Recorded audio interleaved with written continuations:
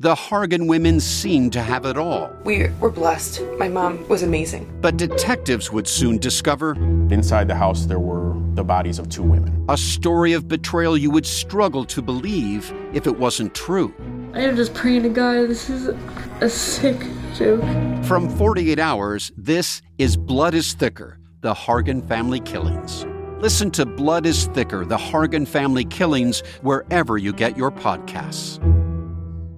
Life is full of awesome what-ifs, and some not so much, like unexpected medical costs. That's why United Healthcare provides Health Protector Guard fixed indemnity insurance plans to supplement your primary plan and help manage out-of-pocket costs. Learn more at uh1.com.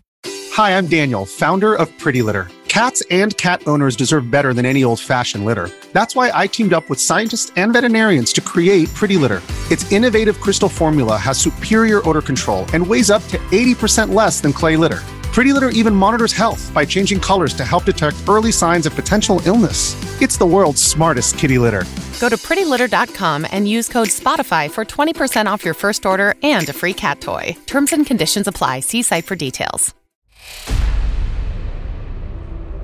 In May 2001, a man in his early 30s, along with a boy and a woman, were stuck at Narita International Airport in Tokyo. Held by security, the man was questioned over what appeared to be fake passports. The passport in question said that the family was from the Dominican Republic, that the man's name was Pang Xiang. Pang Xiang is Chinese for fat bear. However, the man also claimed he was from South Korea. Why was a South Korean man with a Chinese name trying to get into Japan using a Dominican passport? He answered, "I want to go to Disneyland." As the Japanese officials continued to dig, they discovered something both shocking and laughable. The man was actually named Kim Jong-nam, the eldest son of North Korean dictator Kim Jong-il. When word got back to Kim Jong-il of his son's arrest, he was overcome with embarrassment. Was this really going to be the next leader of North Korea? A man caught sneaking into an enemy country to go to an amusement park? Or was there someone else who could show better judgment? Another son who could bring honor to the Kim dynasty?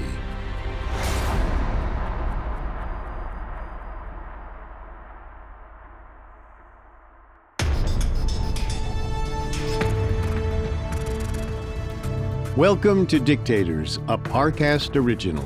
I'm Richard. And I'm Kate. On this show, we're going deep into the minds of some of history's most hated despots. You can find all episodes of Dictators and all other Parcast originals for free on Spotify. To stream Dictators for free on Spotify, just open the app and type Dictators in the search bar. At Parcast, we are grateful for you, our listeners. You allow us to do what we love. Let us know how we're doing. Reach out on Facebook and Instagram at Parcast and Twitter at Parcast Network. This is the 5th episode exploring the Kim dynasty of North Korea. Today we'll dive into the rise of Kim Jong-un, the third and current leader of the Kim regime. We'll uncover Kim's mysterious childhood and how he was groomed to take control once his father passed, and how the promise of new leadership ultimately meant a tighter grip on the people of North Korea. After his May 2001 arrest, Kim Jong-nam and his family were deported to China. Ultimately, he would make the gambling city of Macau, just a ferry ride away from Hong Kong, his permanent home, doing his best to stay out of the limelight. Many around the world considered the 2001 arrest the beginning of the end of Jong-nam and his position as heir. In fact, it actually confirmed a decision that was made much earlier. It wasn't his firstborn, nor his second who would succeed him, but his third. Kim Jong-un. There is widespread speculation regarding the exact year of Kim Jong-un's birth. According to South Korean intelligence agencies, it was January 8, 1983. However, American intelligence claims that the year was 1984. According to North Korean propaganda, however, Kim Jong-un was born in 1982. The Washington Post's Beijing bureau chief Anna Fifield posits that the reason the year was changed to 1982 was to coincide with both his father and grandfather's birth year. With Il-sung being born in 1912 and Jong-il's changed to 1942, it helped to create, as she puts it, a symmetry. Like everyone born into the Kim dynasty, much of Jong-un's early life is shrouded in mystery or a complicated web of fabrications. What we do know is this. His mother was Ko Yang-hui, a famous dancer and Kim Jong-il's second consort. He has an older brother, Jong-chul, and a younger sister, Yo-jong. Kim Jong-il made sure to keep all of his families separate from one another. Jong-un and his siblings rarely interacted with their half-brother, Kim Jong-nam. Instead, Kim Jong-un grew up in a lavish but lonely set of houses throughout Pyongyang and beachfront properties in Wonsan, about 130 miles west of the capital. Much of what we know about Kim Jong-un's childhood comes from a man with the pen name Kenji Fujimoto. Fujimoto was the sushi chef hired to cook for the Kim family. So while the people of North Korea slowly died from starvation and malnourishment, Kim Jong-un dined on the finest raw fish. Like all North Koreans, Kim Jong-un was educated to be an anti-imperialist, specifically to hate Japan and the United States. These two countries, according to the North Korean government, are the root of North Korea's problems. Ironically, Kim's mother, who was born in Japan, often took her children to Tokyo Disneyland. But none of these trips included outside friends. In fact, Kim's only real friend, according to Fujimoto, was Fujimoto himself. Together, the two spent their days watching Kim's favorite sport, basketball, or listening to music on Fujimoto's Walkman. Basketball in particular became a major obsession for the future dictator.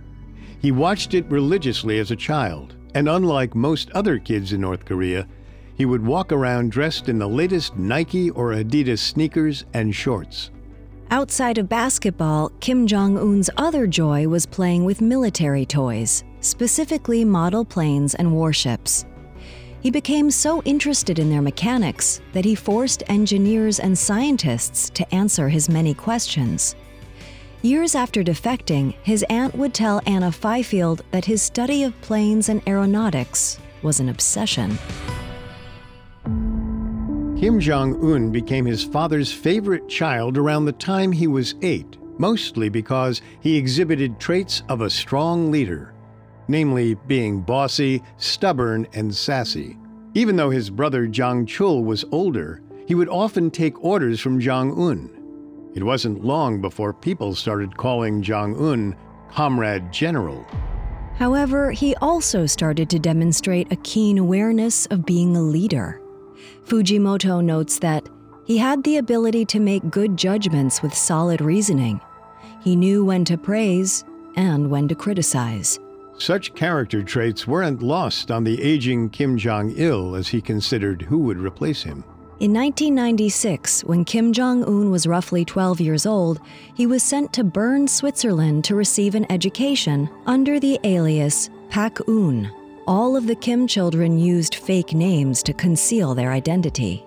School was never a priority for Kim.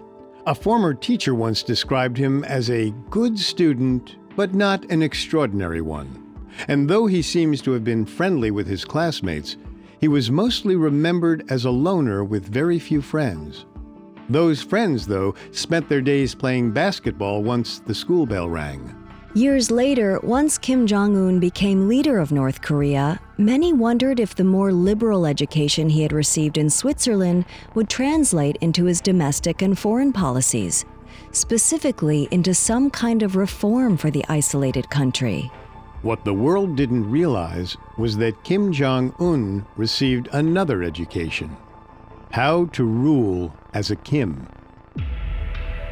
Around the time that his stepbrother, Jong-nam, was bringing shame to the Kim name by trying to sneak into Japan, Jong-un, just a year or two shy of 20, was called back from Switzerland, ostensibly to begin his training as a leader. By now, it was all but certain that he was going to be his father's successor. His mother, Ko Yang-hui, was elevated to our respected mother, essentially deemed first mother of North Korea.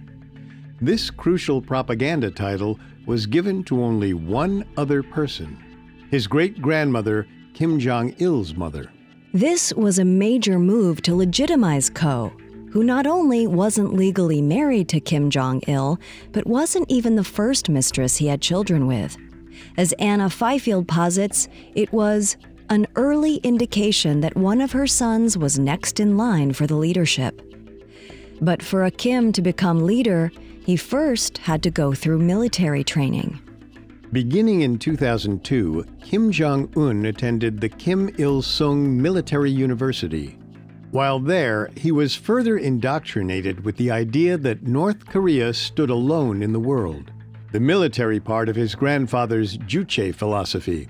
According to North Korean propaganda, Kim Jong-un was a gifted student. A story that is widely circulated around North Korea suggests that not long after he entered the military academy, Kim was teaching his teachers. That's how inherently smart he was when it came to the military. Obviously, this was propaganda to connect Kim with his guerrilla-fighting grandfather. In December 2006, Kim Jong-un graduated from the military academy with flying colors and a dissertation entitled A Simulation for the Improvement of Accuracy in the Operational Map by the Global Positioning System. Speculation has been raised as to whether or not the dissertation exists, or if Kim Jong-un even attended the university in the first place. Former students who have since escaped North Korea claim that there aren't any classmates who can vouch for Kim's attendance, and that if he actually did attend the university, he probably received private lessons. These same sources also claim that members of the Kim family rarely became military officers because it would mean potentially risking their lives should a war break out. With this in mind, it's highly likely that Kim's entire military education was a ruse to paint him as a more formidable leader once he took control of the country. What is certain was that upon his graduation, Kim Jong-un went to great lengths to credit his father for his military acumen. He called his father a genius when it came to the ideas of Juche-based warfare. And he vowed to become a faithful man who relieves burden from the general who is so much concerned about the army's combat. Moments like these were used to capitalize on the growing sense that Kim Jong-il's time in power was waning. Throughout the 2000s, various reports coming from American and South Korean intelligence claimed that Kim Jong-il was in increasingly poor health. The most common belief, though unconfirmed, was that he suffered from diabetes. Thus, it was important to start development on the cult of personality of the successor sooner rather than later.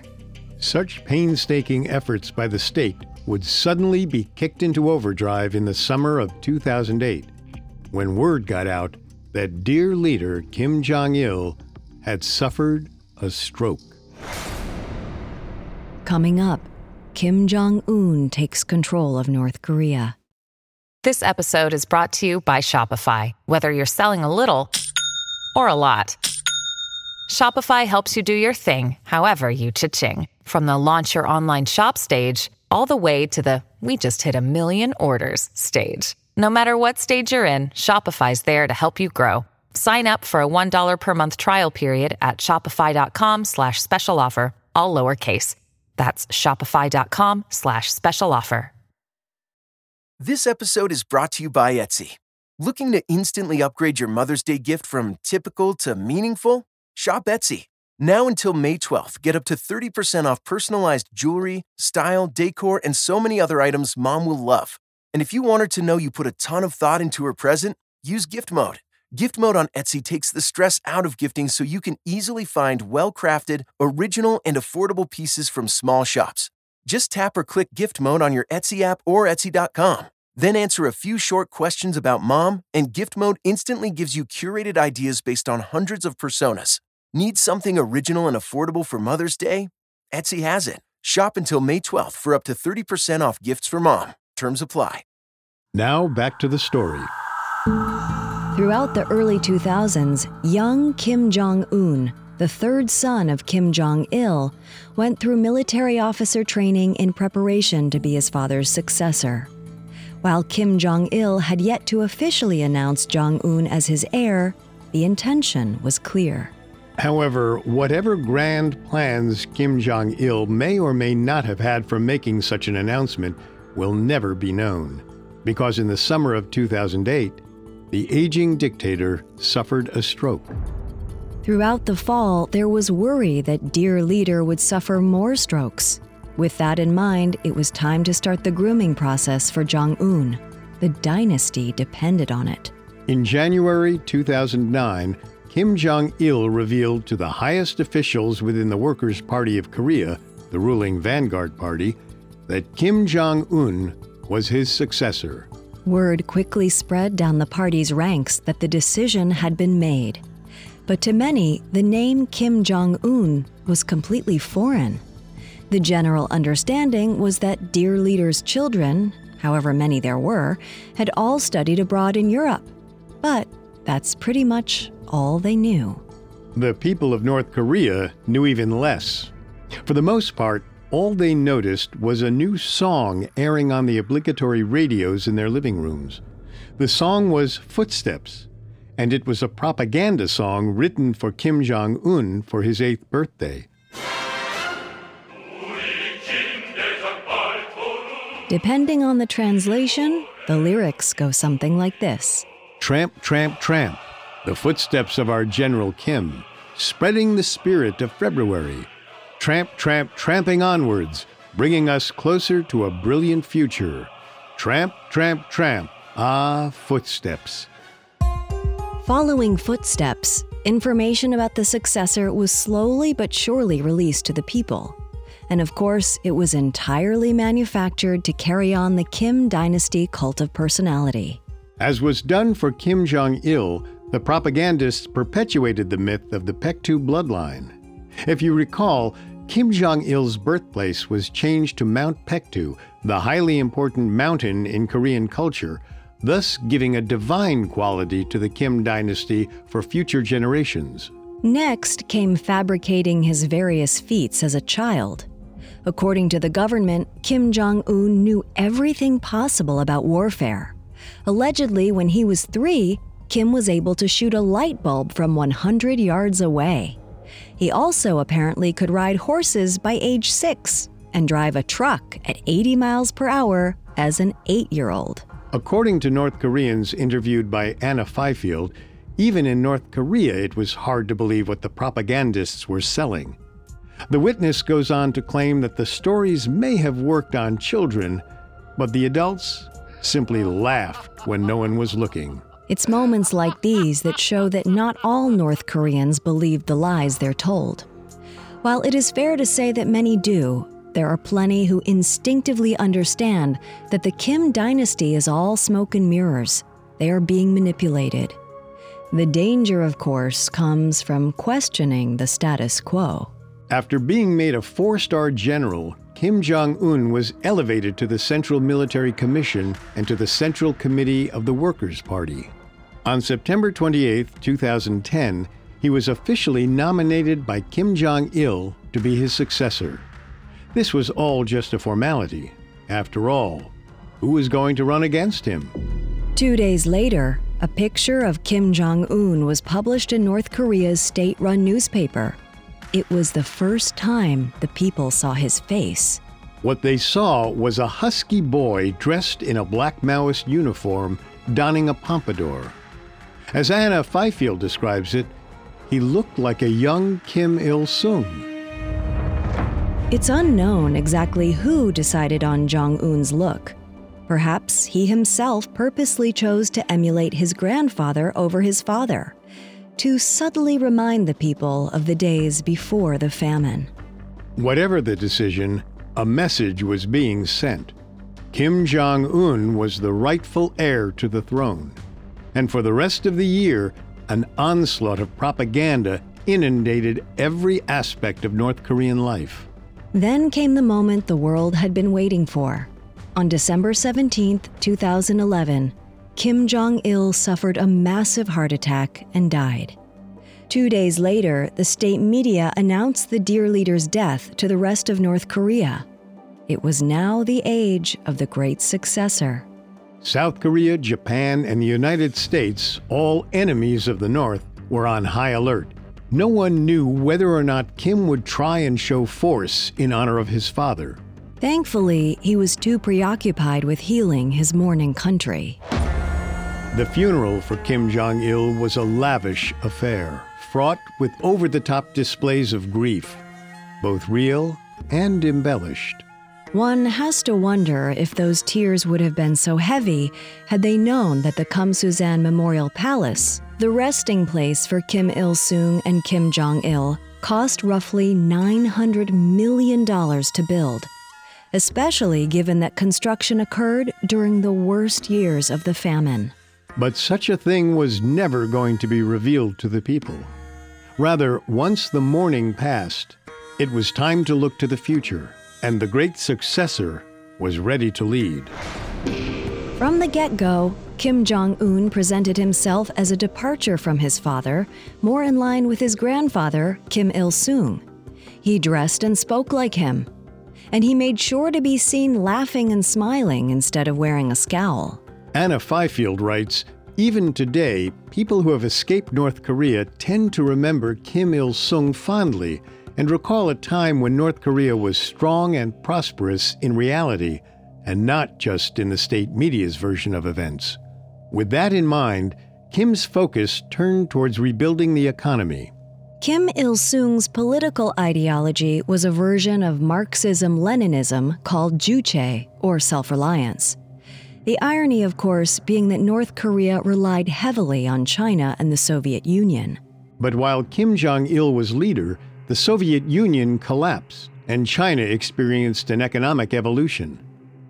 The changes within these communist countries, coupled with the famine of the early 1990s, nearly brought down North Korea.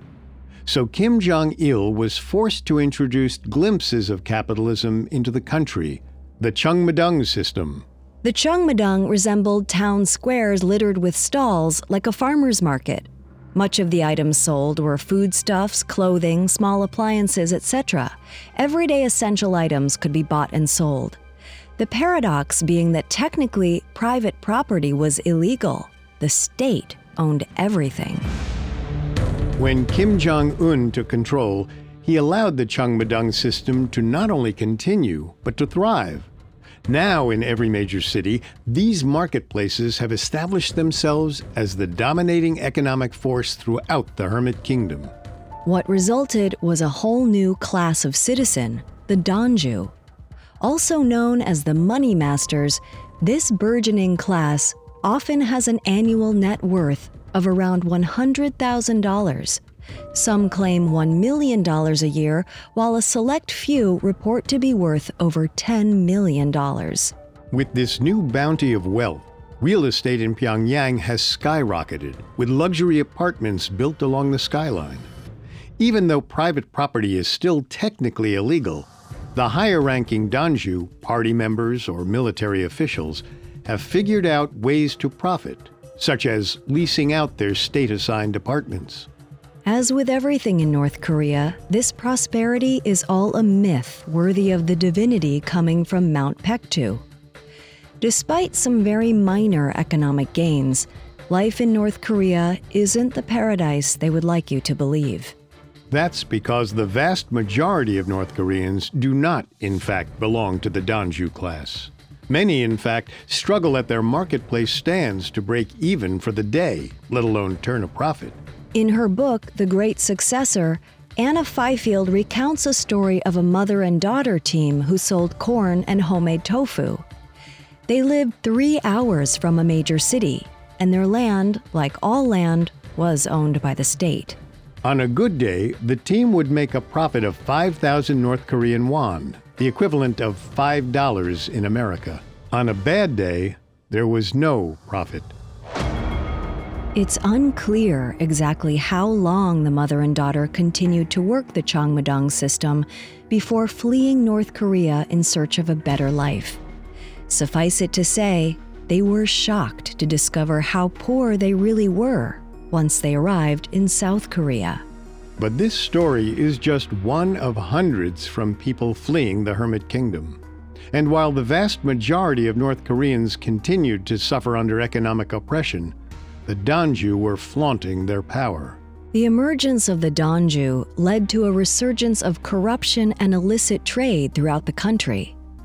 Author Chung-Min Lee writes that, very rapidly they established pawn shops, moved into apartment construction, began to offer venture capital, created networks for human trafficking, and engaged in illicit trade.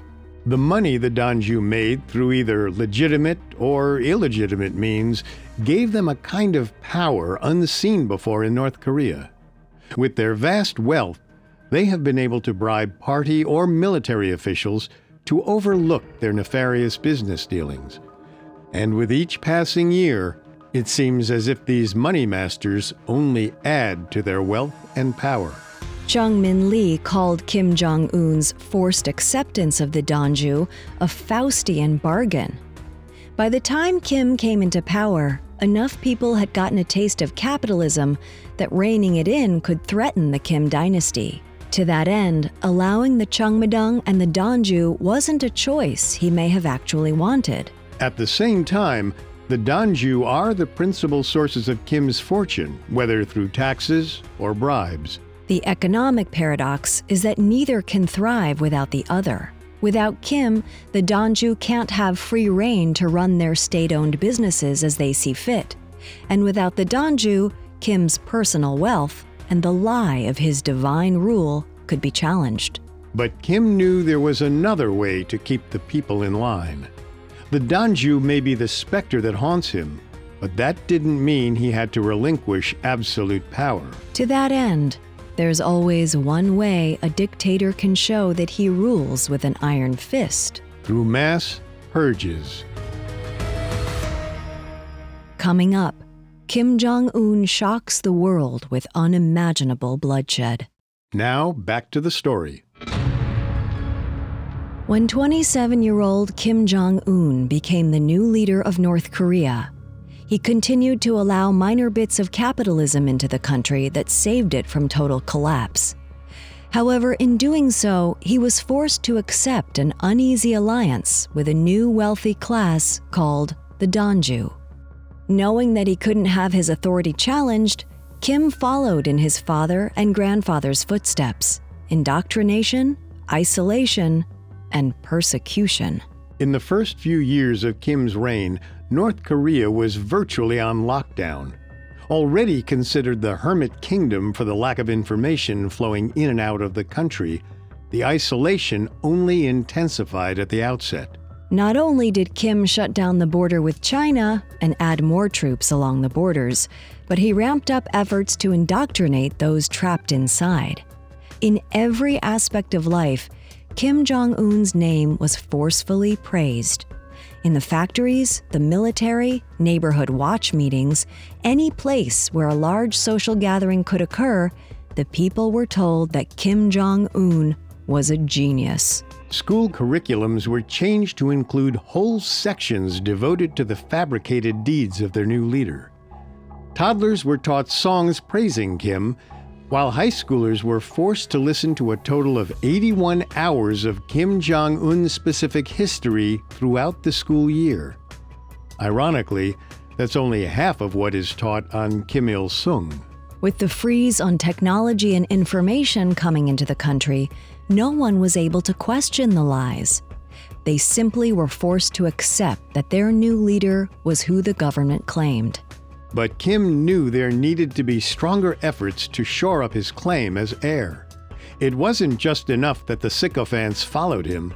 He needed all of North Korea to do so. In 2013, he decided it was time to update the 10 principles for the establishment of the monolithic ideology of the party, the veritable 10 Commandments of North Korea. The 10 principles were introduced in the early 1970s as part of the cult of personality surrounding the Kims. In short, these 10 ideas demanded North Koreans must venerate Kim Il-sung, follow his lead, respect his authority, and defend him when called upon. Kim Jong-un decided that they needed to be revised. The ideas behind each principle didn't change. Rather, Kim simply added his father's name next to his grandfather's. He stopped just short of adding his own name. This reinforced the idea that the Kims were, in fact, a dynasty. Only through them, Kim Jong-un concluded, would the people of North Korea be able to achieve the socialist paradise Kim Il-sung had promised. It was required that every single citizen memorize the 10 principles and be able to recite them without missing a beat. And if someone were to disobey the 10 principles, they were most likely sent to the gulags. We've discussed in previous episodes how Kim Il-sung established a caste system called the Songbun that helped determine who would end up in the brutal North Korean gulags. Over half a century later, the gulags continue to thrive under Kim Jong-un. Our best look inside comes from a 2014 report by the UN and a 2017 report by the War Crimes Committee of the International Bar Association. In the mid-2010s, there were believed to be at least 4 major gulag camps, housing between 200,000 and 300,000 prisoners and their families. Nothing has changed since the time of Kim Il-sung. As Chung Min Lee notes when describing Camp 15, prisoners died regularly from forced labor, starvation, disease, torture, beating, or execution. Guards were said to torture and murder for fun.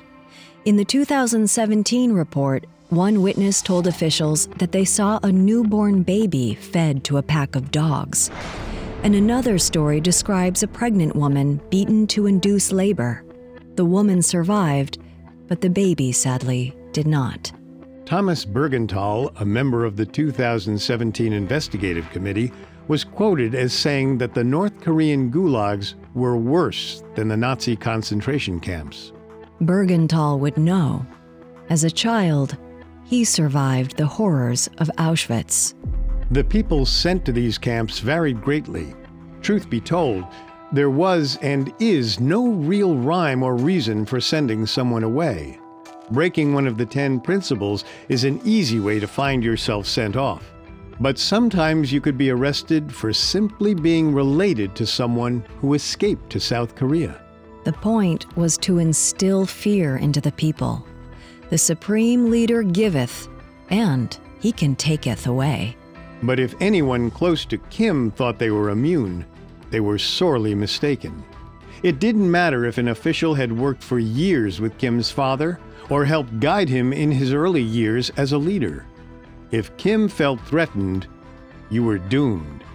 For all dictators, purges are a necessity to retain power and instill fear within the party.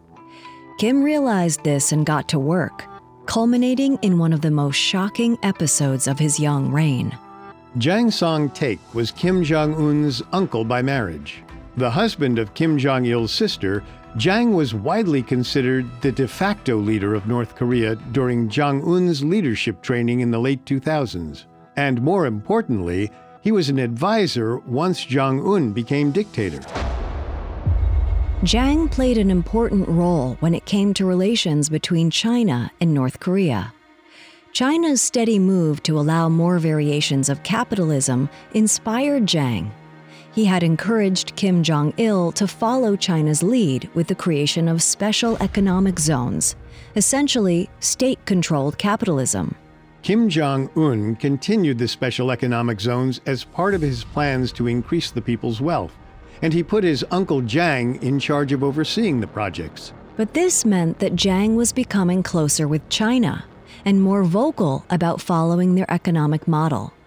His own star was rising with North Korea's friends to the north. Pictures circulated of him standing and smiling alongside Chinese officials, including the president. To make matters worse, Kim had broken tradition. 2 years into his reign, he had yet to travel to Beijing to show deference to his Chinese benefactors as his father and grandfather had done at the beginning of their reigns. With Uncle Jang making the pilgrimages instead, his own personal relationship with China was becoming stronger than Kim's. It became clear that charismatic Uncle Jang was a threat. On December 8, 2013, during a meeting of the Politburo of the Workers' Party, Jang's name was called before the governing body.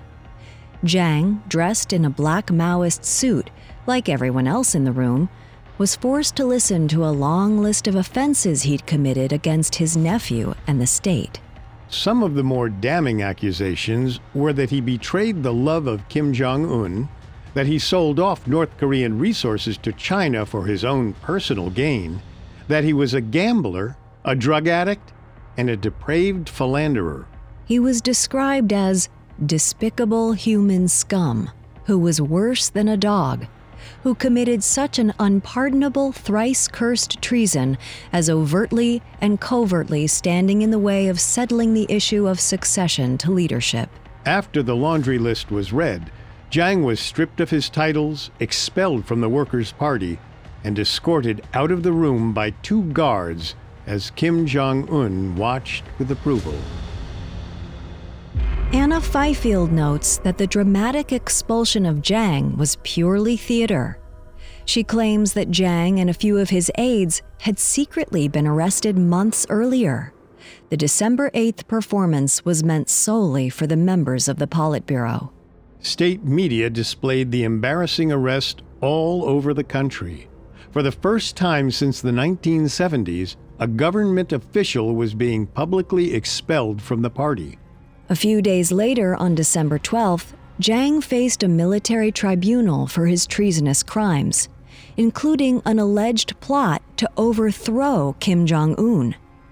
Naturally, the verdict was guilty, and the sentence was death. Jang Song-taek's execution created a litany of wild stories. One of the most outlandish was that he was stripped naked and hunted down by over 100 dogs, all while Kim watched. However, this story came from a satirical website from China that several news outlets repeated as fact. According to the North Koreans, Jang was executed by firing squad. Later that day, all records of his existence were erased from government documents and history books. The execution of Jang Song-taek was only the beginning of purges under the new leadership. According to Chung Min Lee, by the end of 2016, after 5 years at the helm, Kim Jong-un had ordered the executions of more than 150 officials and had several hundred more purged or imprisoned. Such displays of violence have not only instilled fear among the people of North Korea, but have painted Kim Jong-un as one of the most ruthless leaders in the world. This international image would only get worse throughout the 2010s as North Korea under Kim aggressively sought to show the world that they should be feared. The 2 most egregious examples were through cyber terrorism and obtaining nuclear weapons.